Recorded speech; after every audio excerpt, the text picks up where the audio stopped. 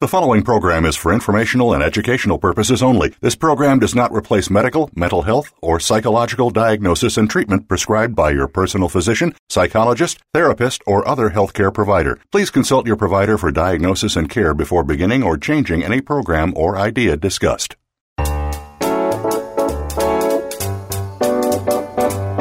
Welcome to Psych Up Live with your host, Dr. Suzanne Phillips. This is the show that brings you a psychological perspective on common and current life issues.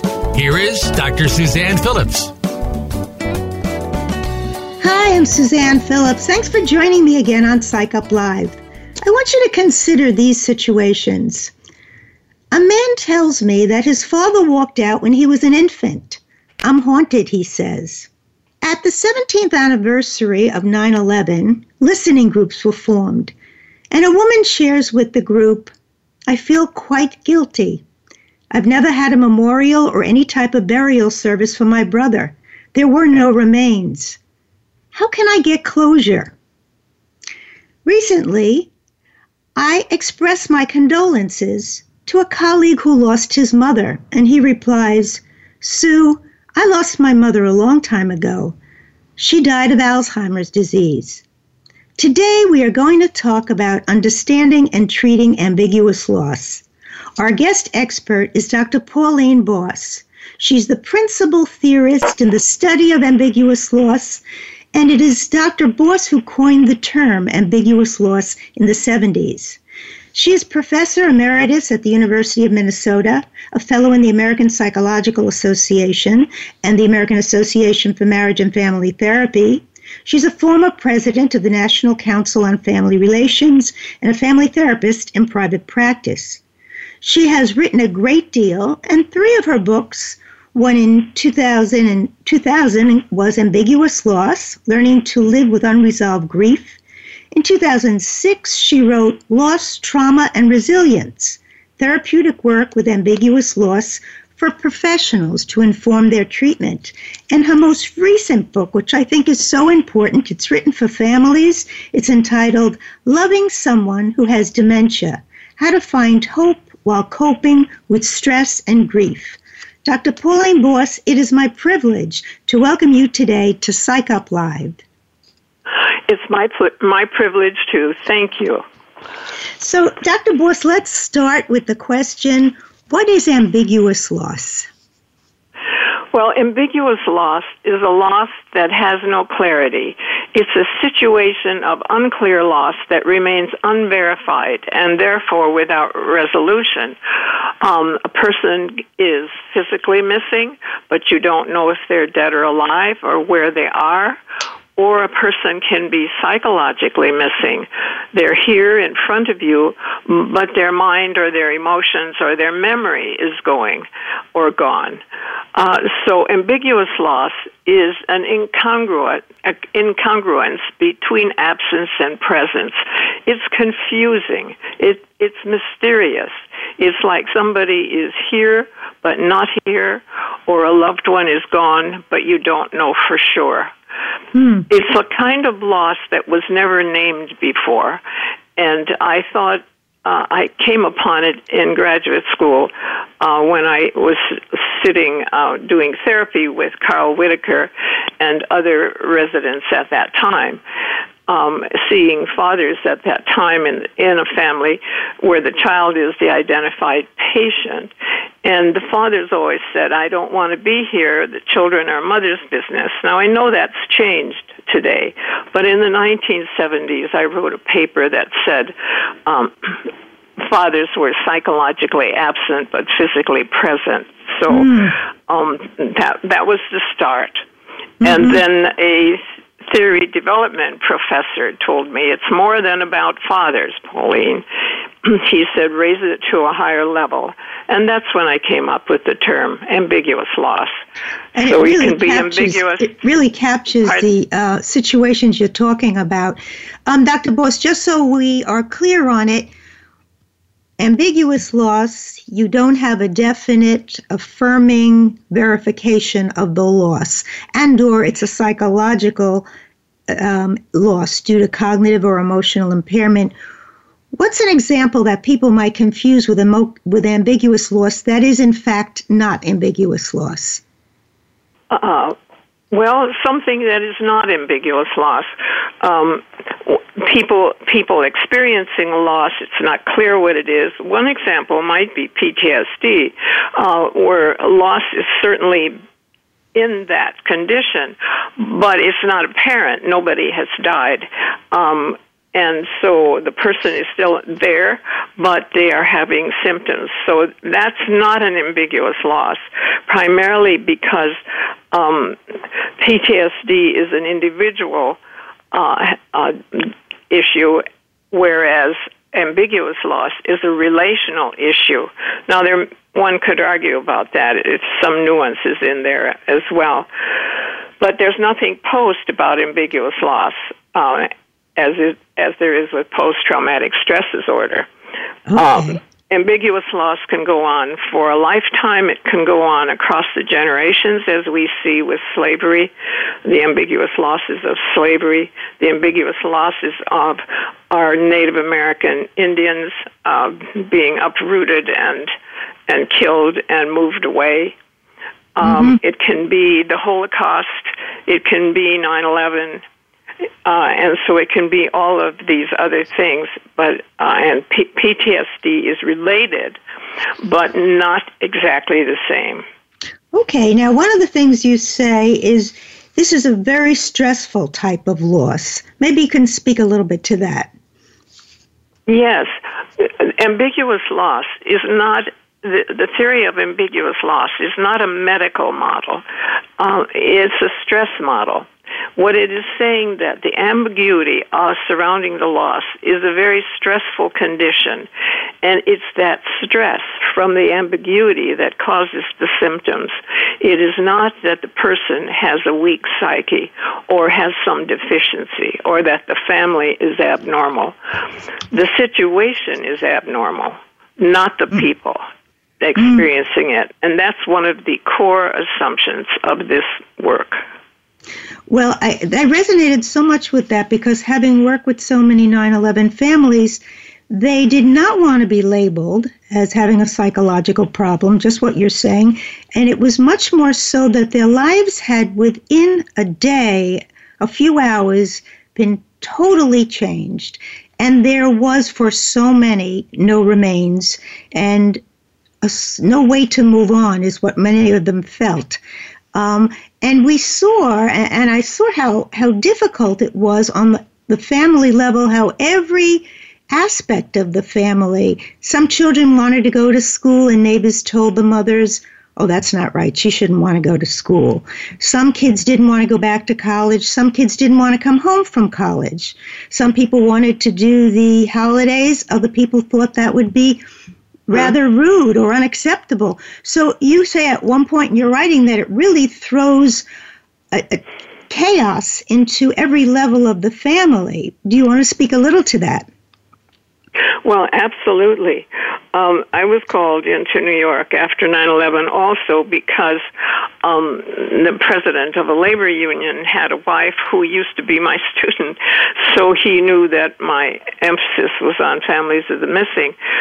In relation to what you said, I remember at one of those meetings in the labor union hall with the families, and yes, we tried to normalize their reaction.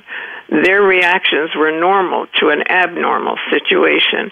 Yes. And so one of the questions came up is, should we let our children celebrate Halloween if their daddies or mamas are down in the pile? And one of the things I have learned over the years working with many different groups of people experiencing this kind of loss, I wouldn't answer a question like that because it has a cultural base. And fortunately, we had grandparents and aunts and uncles in those family meetings as well.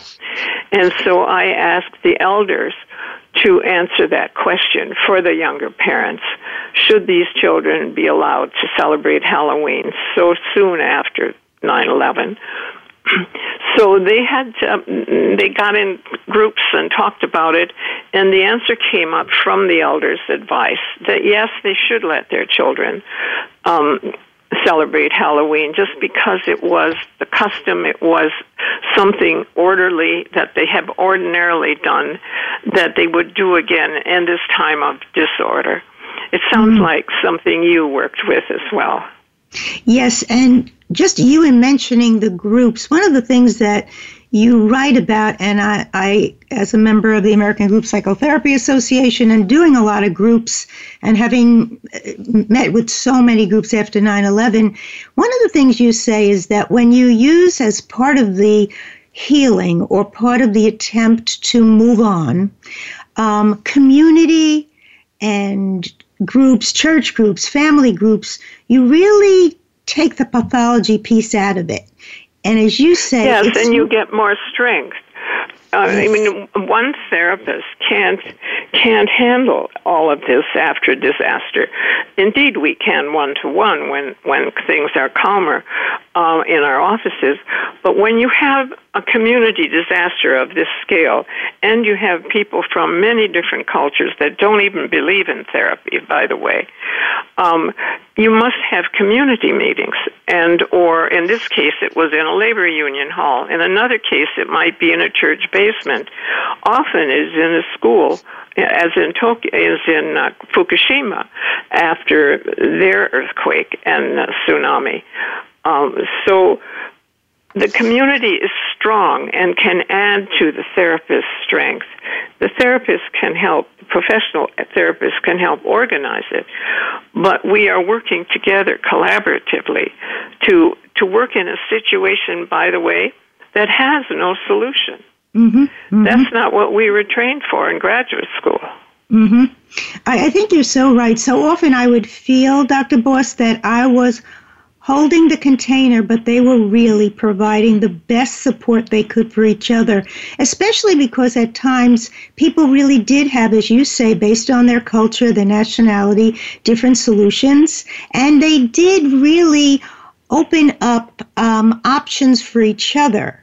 That is, when someone felt they could, when someone felt, how could she have a birthday when it was because of the child's birthday that the dad had switched his shift at the fire department, and that's why he died? That kind of thinking. And the group was so important in saying, but you have a child who's going to celebrate a birthday.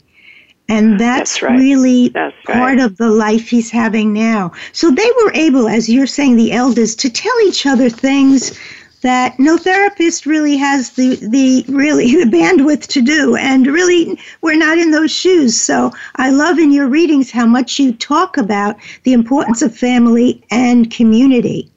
Now, yes, and by the way, a family can be something beside the biological or marital family. It should be people of like-mindedness, that is, they're experiencing the same type of loss. We see this, by the way, with caregivers who are working with loved ones who have dementia.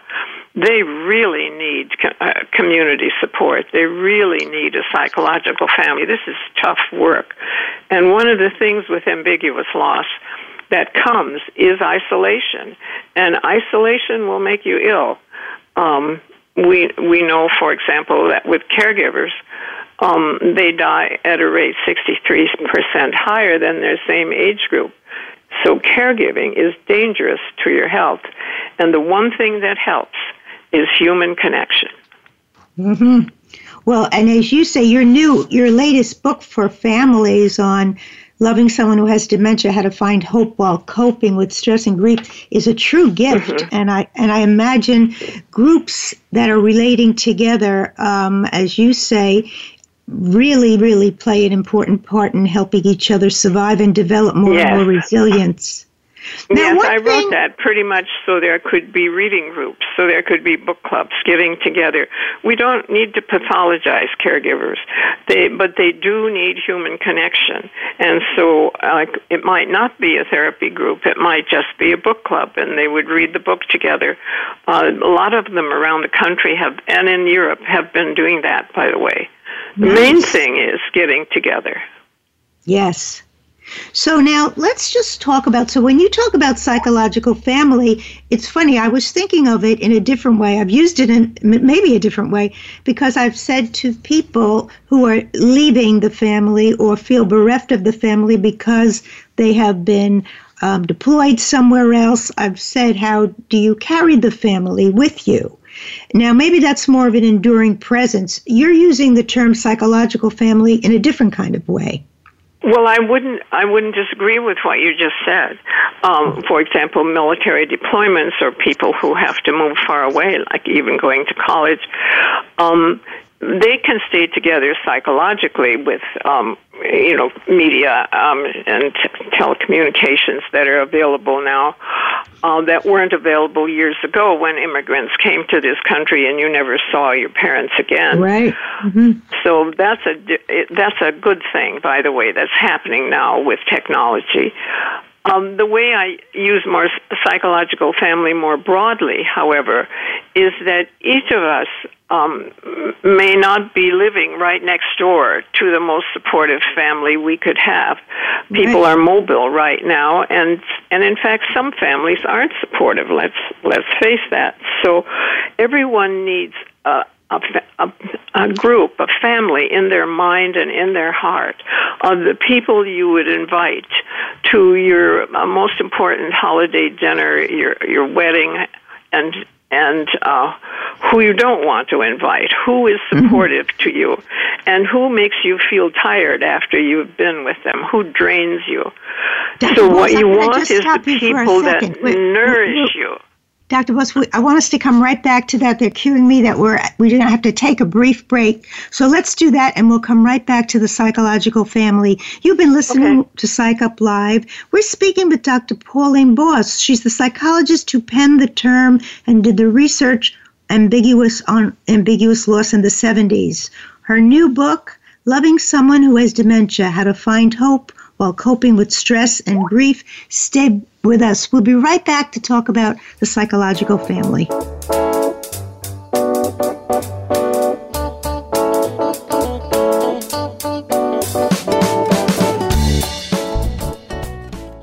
Become our friend on Facebook. Post your thoughts about our shows and network on our timeline. Visit Facebook.com/Voice America.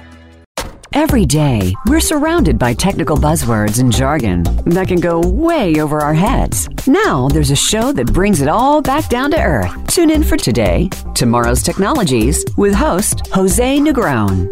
We'll not only explain the new technologies that are shaping our world, we'll give you the benefits and backstory of these technologies. Listen for T3 with Jose Negron, live every Tuesday at noon Eastern Time and 9 a.m. Pacific Time on the Voice America Variety Channel. Are you ready to buy or sell a business? Where do you begin? You want to make sure that both the buying and selling parties are mentally, physically, and financially ready to operate a small business, as well as have the expertise or management confidence in the type of business you're planning to buy. Listen to The Michael Saunders Show with Michael Saunders and Warren Whitus. We'll help you with questions about marketing, finance, hiring, and more. Listen Mondays at 3 p.m. Eastern, noon Pacific, on Voice America Variety.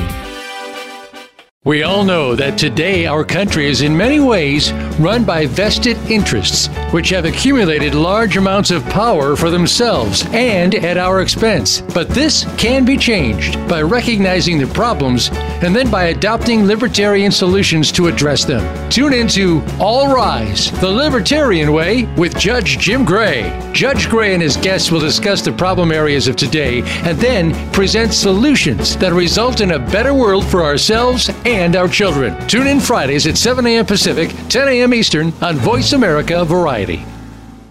Stimulating talk gets those synapses in the brain firing really fast. All the time. The #1 internet talk station where your opinion counts. VoiceAmerica.com.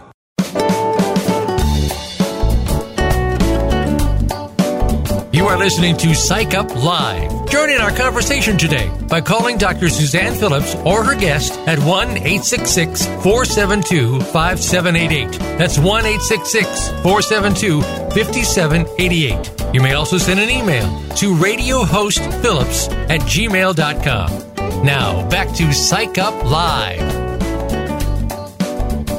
Welcome back to Psych Up Live. We're speaking with Dr. Pauline Boss about ambiguous loss. And Dr. Boss, we were just finishing with the idea, as I'm going to quote you, the psychological family, the one you carry in your heart and your head, the one you can bring with you wherever you actually are. Now, one of the techniques, therapeutic interventions that you talk about, but I don't know if it also has expansive options for families themselves, is the family narrative. Let's talk a little bit about that.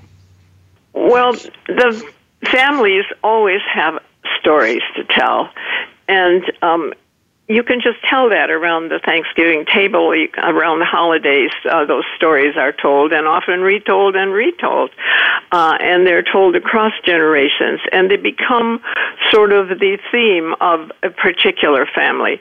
Some families are more resilient than others. Some families, by the way, their narrative may be, let's see who can drink the most, or their narrative may be, let's talk about the children. Or their narrative may be, for example, in my family, we've just got a load of people who are in the helping professions. Now, where did that come from?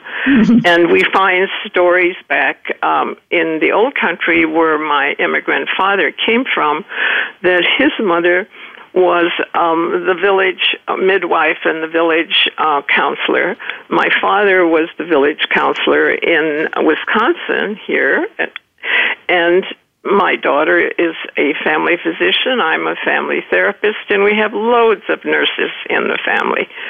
So our story centers around helping. There are times I wish we had a lawyer in the family, but we don't.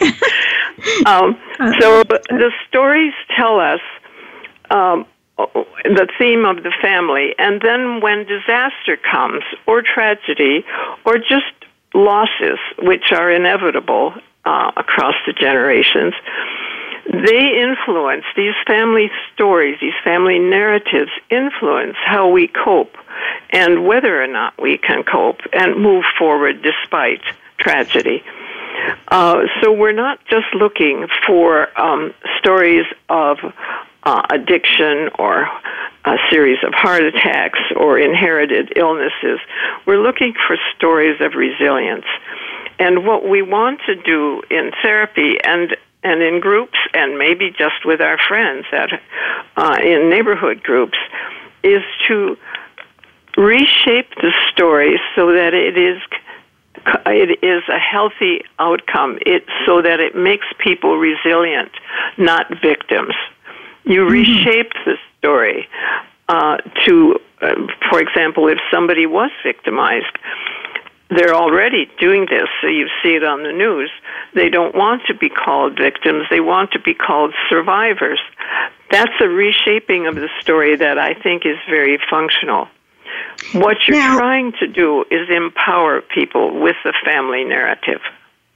Now, that being said, I want to ask you this. Sometimes there's different perspectives from different family members, and I'm wondering about the necessary room there has to be those kind of different perspectives.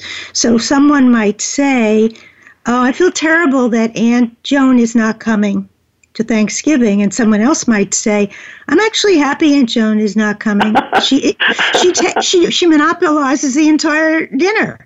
So that's what makes families wonderful. we know that sometimes what can't be said in a family, like I'm missing daddy, that is very important. There has to be the freedom in these narratives to be able to say, I'm missing daddy, and someone else saying, well, I made daddy stuffing, so I feel good. There has to be that perspective that comes from different points of view and even different age levels. I totally agree.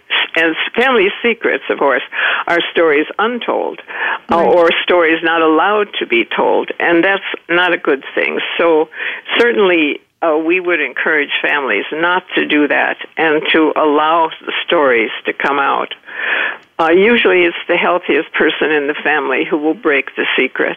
Right. And that's a good thing. I would support them. And and people say that's what makes Thanksgiving a little dicey, is there's no gift distraction. Every group celebrates it, and that's where the secrets come out. Very often, Thanksgiving is a very heavy-duty, time of speaking.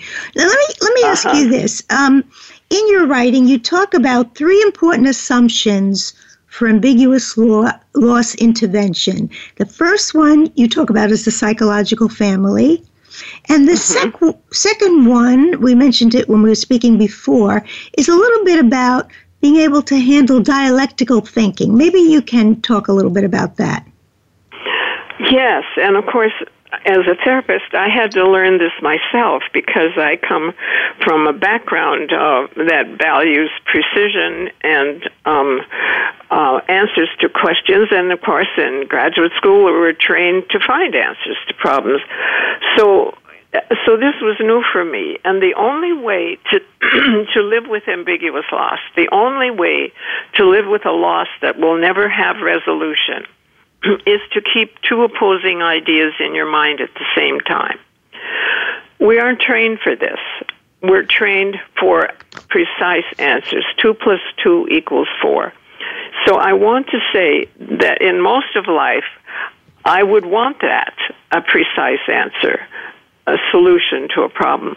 But when you have losses like divorce, like dementia, like disappearance, like adoption, like breaking up, kids breaking up with their first love, like alienation in families where they say somebody's like dead to me.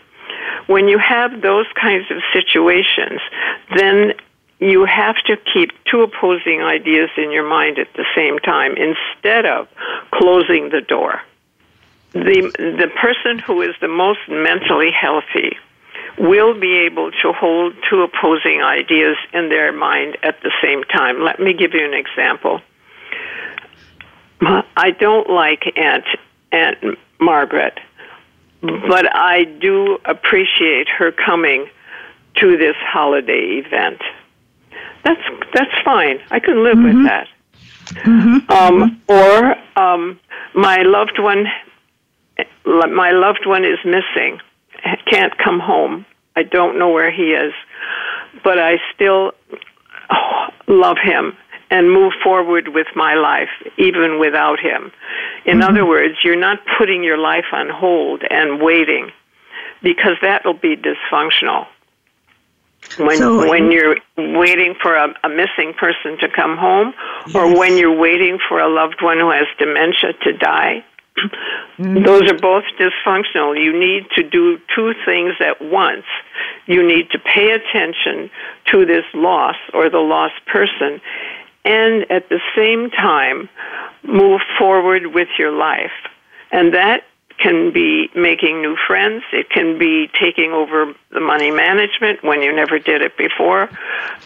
It definitely should involve human contact, new human contacts. So sometimes it's very valuable. I'm thinking of children who are able to say, I miss Mommy and Daddy being together on Christmas morning when we open the gifts, but I like going with Dad now on skiing after Christmas as the thing I do with him. See, children are so good at this, and by the way, they catch on to it quicker than we adults. Yeah, but and I love want to add the fact one other. That you're underscoring the health of the dialectical thinking, of the ability to hold 2 different feelings side by side. Yeah, it takes a stretch for some of us. Now, there are cultures that have no stretch in this at all. They do it all the time. More Buddhist cultures, Native American cultures do it all the time. They do not have struggle with it. My background happens to be Swiss American, which is why I was trained that things should be precise. There should be a precise answer. And so I had to struggle a little with it. Maybe that's why I've spent 40 years studying ambiguity. Do you suppose? Well, maybe. So now this fits a little bit in with the notion of finding meaning that you say is so important, and the difference between riveting on objective truth and permitting a person's perspective on it. Yes. Well, finding meaning is like a cloud, isn't it? It's sort of amorphous. But it is, as Viktor Frankel said so long ago, as a result of the Holocaust, if you find meaning in your life and meaning and purpose in your life despite loss and suffering, you will be healthier than if you do not. People without meaning and purpose in their life die quicker. Viktor Frankl was right about the emphasis on meaning, and he's one of the only pioneers in the loss and grief field that is still supported today by actual research, that meaning making is central to being able to live with loss. And notice I said live with loss. We no longer believe in closure. We no longer no longer believe that you need to get over it. You do not need to get over it. You can live with loss, but you have to keep those two opposing ideas in your mind at the same time, that occasionally you're sad, and at the same time you have joyful events in your life. Now, I love that you listed Viktor Frankl's 3 ways of finding meaning as performing some act, and then I'm going to let you explain, experiencing a value such as nature, art, religion, and the third is a big one, and that is the attitude that suffering is not always preventable. Yes, and that's the big one for the ambiguous loss work, because suffering is going to continue. We see the suffering from slavery still today, don't we? We see the suffering from the Native American genocide still today. We see the suffering in the grandchildren and now great-grandchildren sometimes of Holocaust survivors, although I think the generation that suffered the most was probably the first generation of those who disappeared. And we've learned since then a little bit about how to intervene and make things better despite that horrible history. So, yes, suffering in Western cultures, suffering is something you're supposed to get over. In more Eastern cultures, suffering is part of life. And I read somewhere, I think I've written somewhere, that says someone in Tibet said that wanting to get rid of suffering is ego wanting its own way. I love that. It is. We are very mastery-oriented people in Western culture. We want to straighten the rivers and put a man on the moon and so on. And so we want to get over suffering. We don't like it in our own lives. We think we failed if we suffer. And we do not like to witness it in other people. We withdraw from people who are suffering. I really do believe that the idea of having a purpose and a meaning helps people tremendously with the suffering. Yes, it does. They can endure it then. They can, in fact, live well. They can have some fun in life even if you embrace it rather than hide it. Hiding it doesn't work. We become hard and brittle if we do that.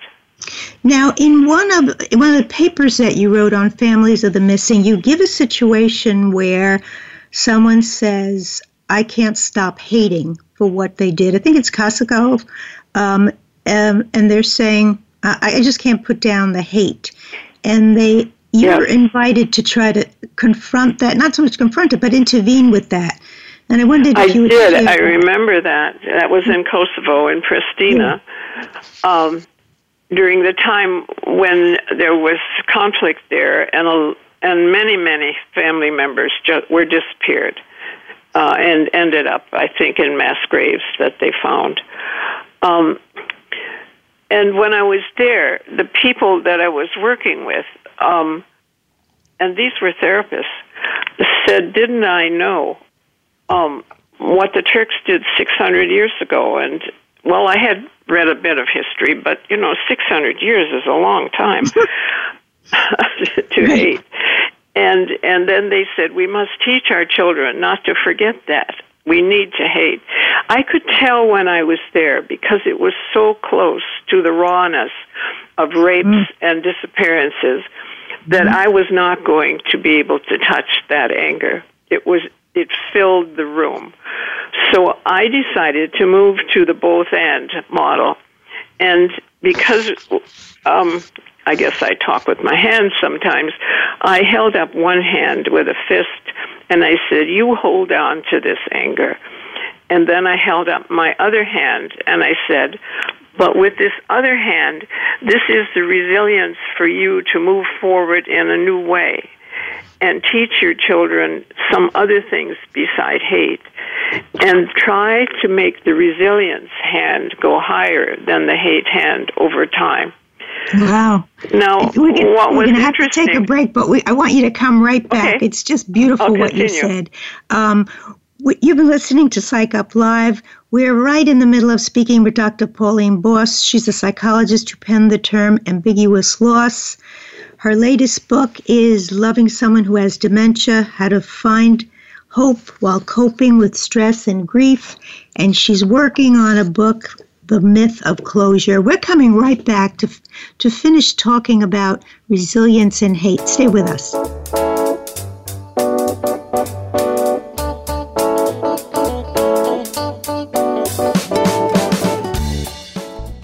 Think you've seen everything there is to see in online television? Let us surprise you. Visit voiceamerica.tv today for sports, health, business, and more on demand 24/7. A brave heart is anyone with the courage to be of service to others.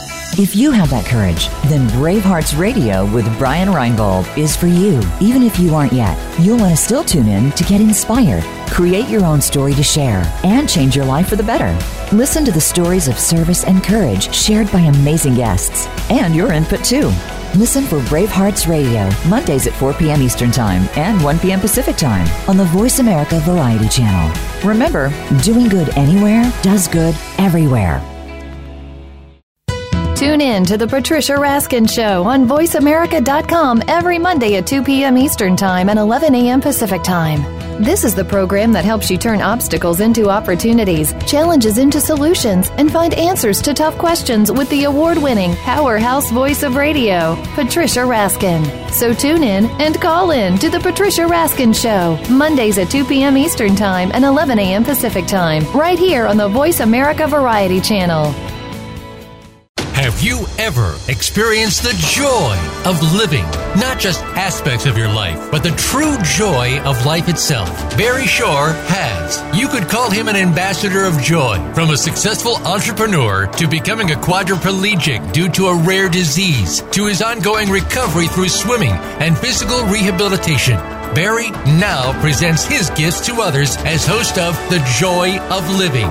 All you need to do is tune in. Listen live every Tuesday at 10 a.m. Pacific Time and 1 p.m. Eastern on the Voice America Variety Channel. The Internet's #1 talk station. #1 talk station. VoiceAmerica.com.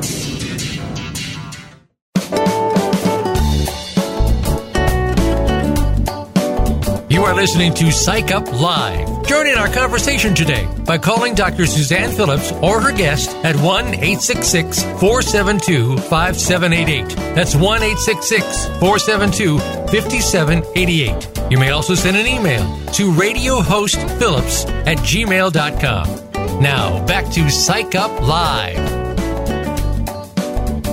Welcome back to Psych Up Live. We're speaking with Dr. Pauline Boss, and she was just relating how she somehow tried to convey, maybe Dr. Boss explained it, the relationship of how you can't ask people to stop hating, but you were trying to get them to not sort of let it swallow them up. Well, and also to have another goal at the same time. I knew I couldn't. As a one-day workshop, outsider coming into this culture, I knew I couldn't dissuade them from hating this old hate they had. But instead, I tried to introduce the other second idea in their mind, and that was of resilience, teaching them to be strong in new ways. That is, perhaps talk to somebody in the village that they hadn't talked to before, or teach their children a new idea that isn't centered on hate. And so I used my hands to demonstrate that, the fist first for the hate, and then the other hand higher, indicating resilience. What was important to me, and by the way, language was a major problem. This was all dependent on translators. When I left for the airport, there was a group of people who had been at my workshop that lined up to say goodbye to me, and they were all holding up their hands, and the one hand was higher than the other. It brought tears to my eyes. Oh, that's precious. Well, now, one of the things that you list, and maybe we can talk about this in terms of immigration. Dr. Boss and I were talking at the break about the ambiguous loss that seems to be really something that explains what immigrants suffer when they migrate because of violence, because of fear. Not only is their trip and riddled with hardship, but it's riddled with loss that often goes unnoticed and is never mentioned. Yes. So on your list, maybe we can match it, you talk about adjusting mastery up and down, reconstructing identity, normalizing mixed feelings, revising attachment. Maybe we can talk about some of those in terms of immigrants. Yes, or anyone dealing with ambiguous loss. Okay. Well, the meaning, of course, we start there. The immigrant comes in, and I think this also might touch identity. The immigrant comes in, let's say they're a trained doctor in an old country, and they have to flee, and they come to this country. They've totally lost status and identity when they get here, and they may have to go to medical school again, or they end up being a cab driver. We hear these stories a lot. And so they may come in as one thing, and when they get here, their status and identity is lost. The other thing that's, of course, lost that has great meaning to all of us, and that is language. So they come in having been able to express themselves in a language that was their mother tongue, and they come here and they can't understand people, and then people can't understand them, or may even be angry at them for speaking a foreign language. Yes. And then as time goes on, their children learn it in school, and the parents don't, and so you have a upside down power arrangement in the family where the kids now know more about the paperwork that's coming in than the parents do. And the kids become the conduit to the outside world. Certainly there's my own grandmother would not learn English. She said she had lost her mother, who was still living in a foreign country, and of course World War II would not allow any contact. She said, I lost my mother and I lost the mountains. I'm not going to lose my language. Mm-hmm. So she refused. And I hear that story over and over today. Mm-hmm. Yes, I've heard it too. Yes. Yep. And so I have great compassion, especially for elderly grandmothers who are here, because they may not go out into the community as much as the elderly men do, and so they don't learn the language. Their kids will. That's how I look at it. What's sad, and let's see, what else is there? Well, sometimes what's sad, I don't know if this is true with your mom, that their children know the language, so they still have that wonderful connection, even though they're speaking, whether it's Swedish or Italian or whatever. But sometimes the grandchildren don't know it. And that's a sad gap in terms the original of language. I believe in biculturalism. That is, we certainly are patriotic to the country in which we live, but we still keep our customs. I mean, the Irish still have their celebrations, the Chinese from the migrations of the 1900s, and so we should allow that for the migrations now. It's not unusual to have the parades in New York City for every nationality. I think it's lovely. We are a country of people from someplace else, except for the Native Americans. And we have always celebrated that, and we need to, but we need to recognize that people who are uprooted for one reason or another, whether it was their choice or not their choice, that they have some kind of loss, ambiguous loss, when they settle in our country. And we need to have some compassion for that. We would have the same if we were relocated to a foreign country. Absolutely. Now, could you explain the term adjusting mastery up and down? Yes, when I first wrote that, and I was thinking of 9/11 in New York City, I had called it tempering mastery. That is, that people in New York City have a lot of mastery. You can't live in New York City and thrive without being smart and capable and competent. So in New York City, people would say, why aren't these families recognizing that their loved ones are dead? They wanted it over with. Highly mastery-oriented societies. So I thought that we have to tamp down our need for control and mastery and a precise answer. Well, some people, the International Committee of the Red Cross, some people who worked with them tested my theory in Eastern cultures, and they found that in patriarchal villages where the men are in charge, that when the men are kidnapped, when a husband is kidnapped, his wife becomes neither a wife nor widow.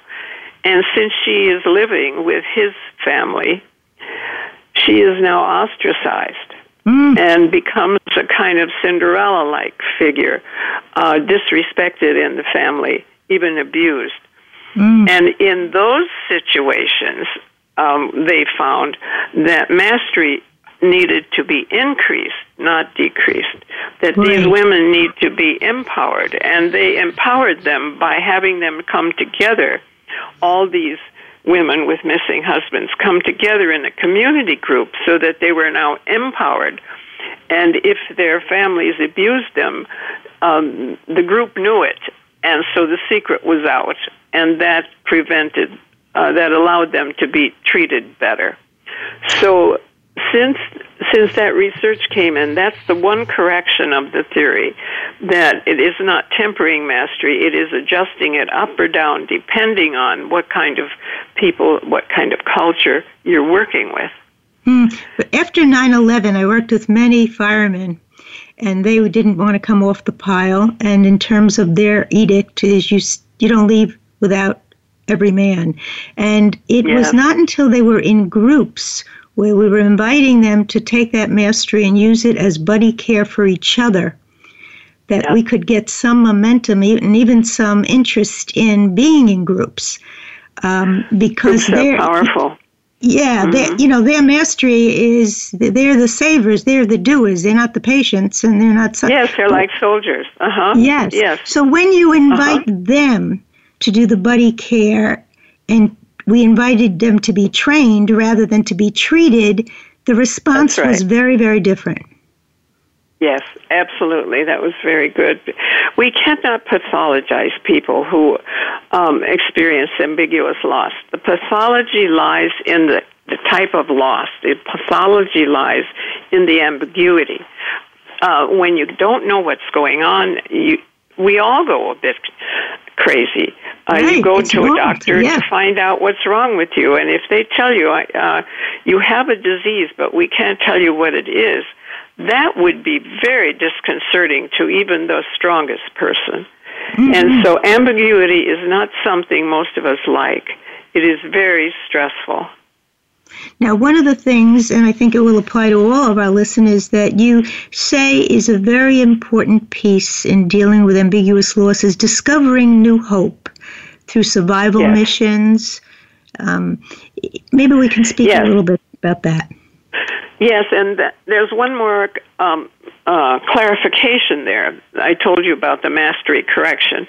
The clarification is I put in the adjective new because some people misconstrued that, thinking that what I meant was you should continue hoping for the missing person to come home, or you should continue hoping for the person with dementia to get back to normal. I did not mean that. What you should hope for is something new. It has to be something new because the situation you have is pretty much hopeless. Mm-hmm. So it has to be something you talk about with other people, you come up with. If you can't leave the house, you can explore on the computer. You have to imagine yourself in a new way without the lost person. Mm-hmm. And that is better done talking with somebody else. It's not impossible to do alone, but either online or in person, talk with other people and figure out what you can do to move on after you're divorced, after you've broken up with somebody, after your spouse has died of dementia, after your child has left home. That's a very common one, by the way, and a troubling one. One that we saw with the 9/11 groups, and I'm literally going to meet with one of those groups this week, is the children's mission in a number of cases was to follow in the father's footsteps. So some ended up, Pauline, in the financial district, literally in very similar types of jobs with the same view out of their window that their dad had, which is very big to them. I saw that. It was emotional, but it was very big to them. And we had both men and women children go into the police and fire department. So that was a kind of new way of hoping, just as you're saying, to their dads were not coming back, but they took that kind way. of It was a pride healthy reaction, wasn't it?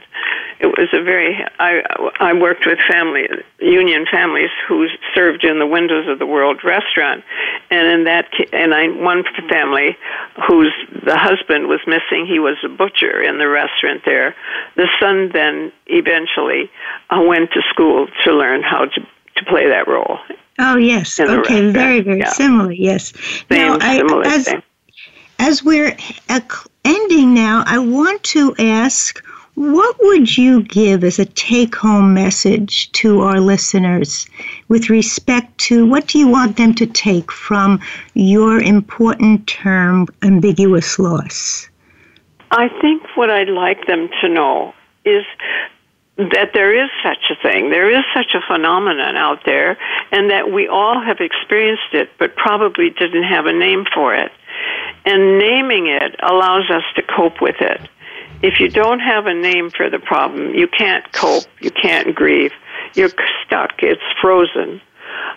So for yourselves and perhaps for your friends and neighbors, this is a name that you can share with them, that, you have an ambiguous loss.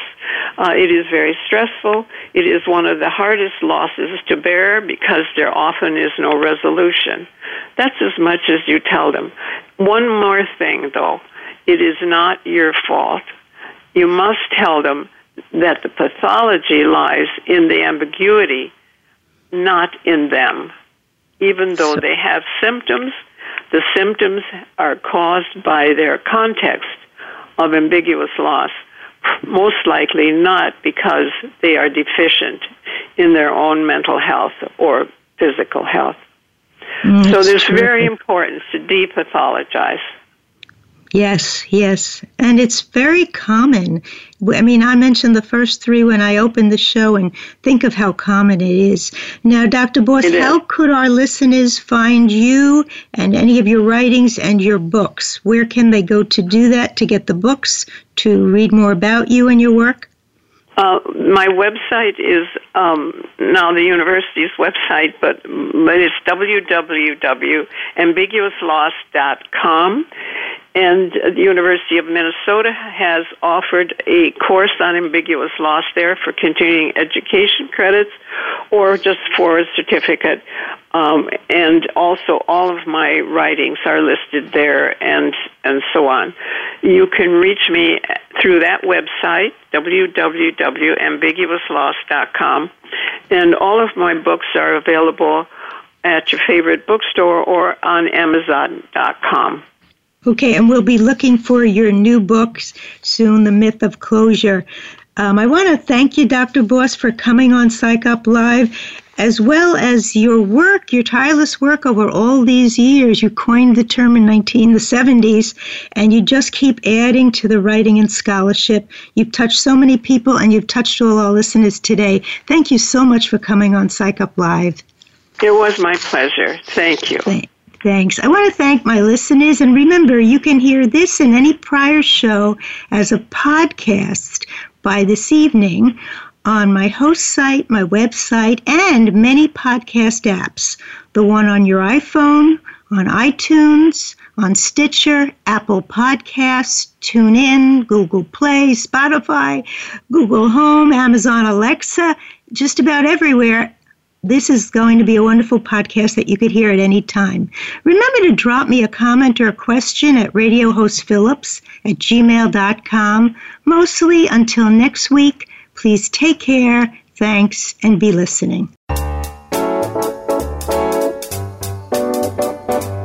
Thank you for tuning in to Psych Up Live. Please join Dr. Suzanne Phillips for another edition of our programming next Thursday at 11 a.m. Pacific Time, 2 p.m. Eastern Time on the Voice America Variety Channel. Until then, be well and be listening.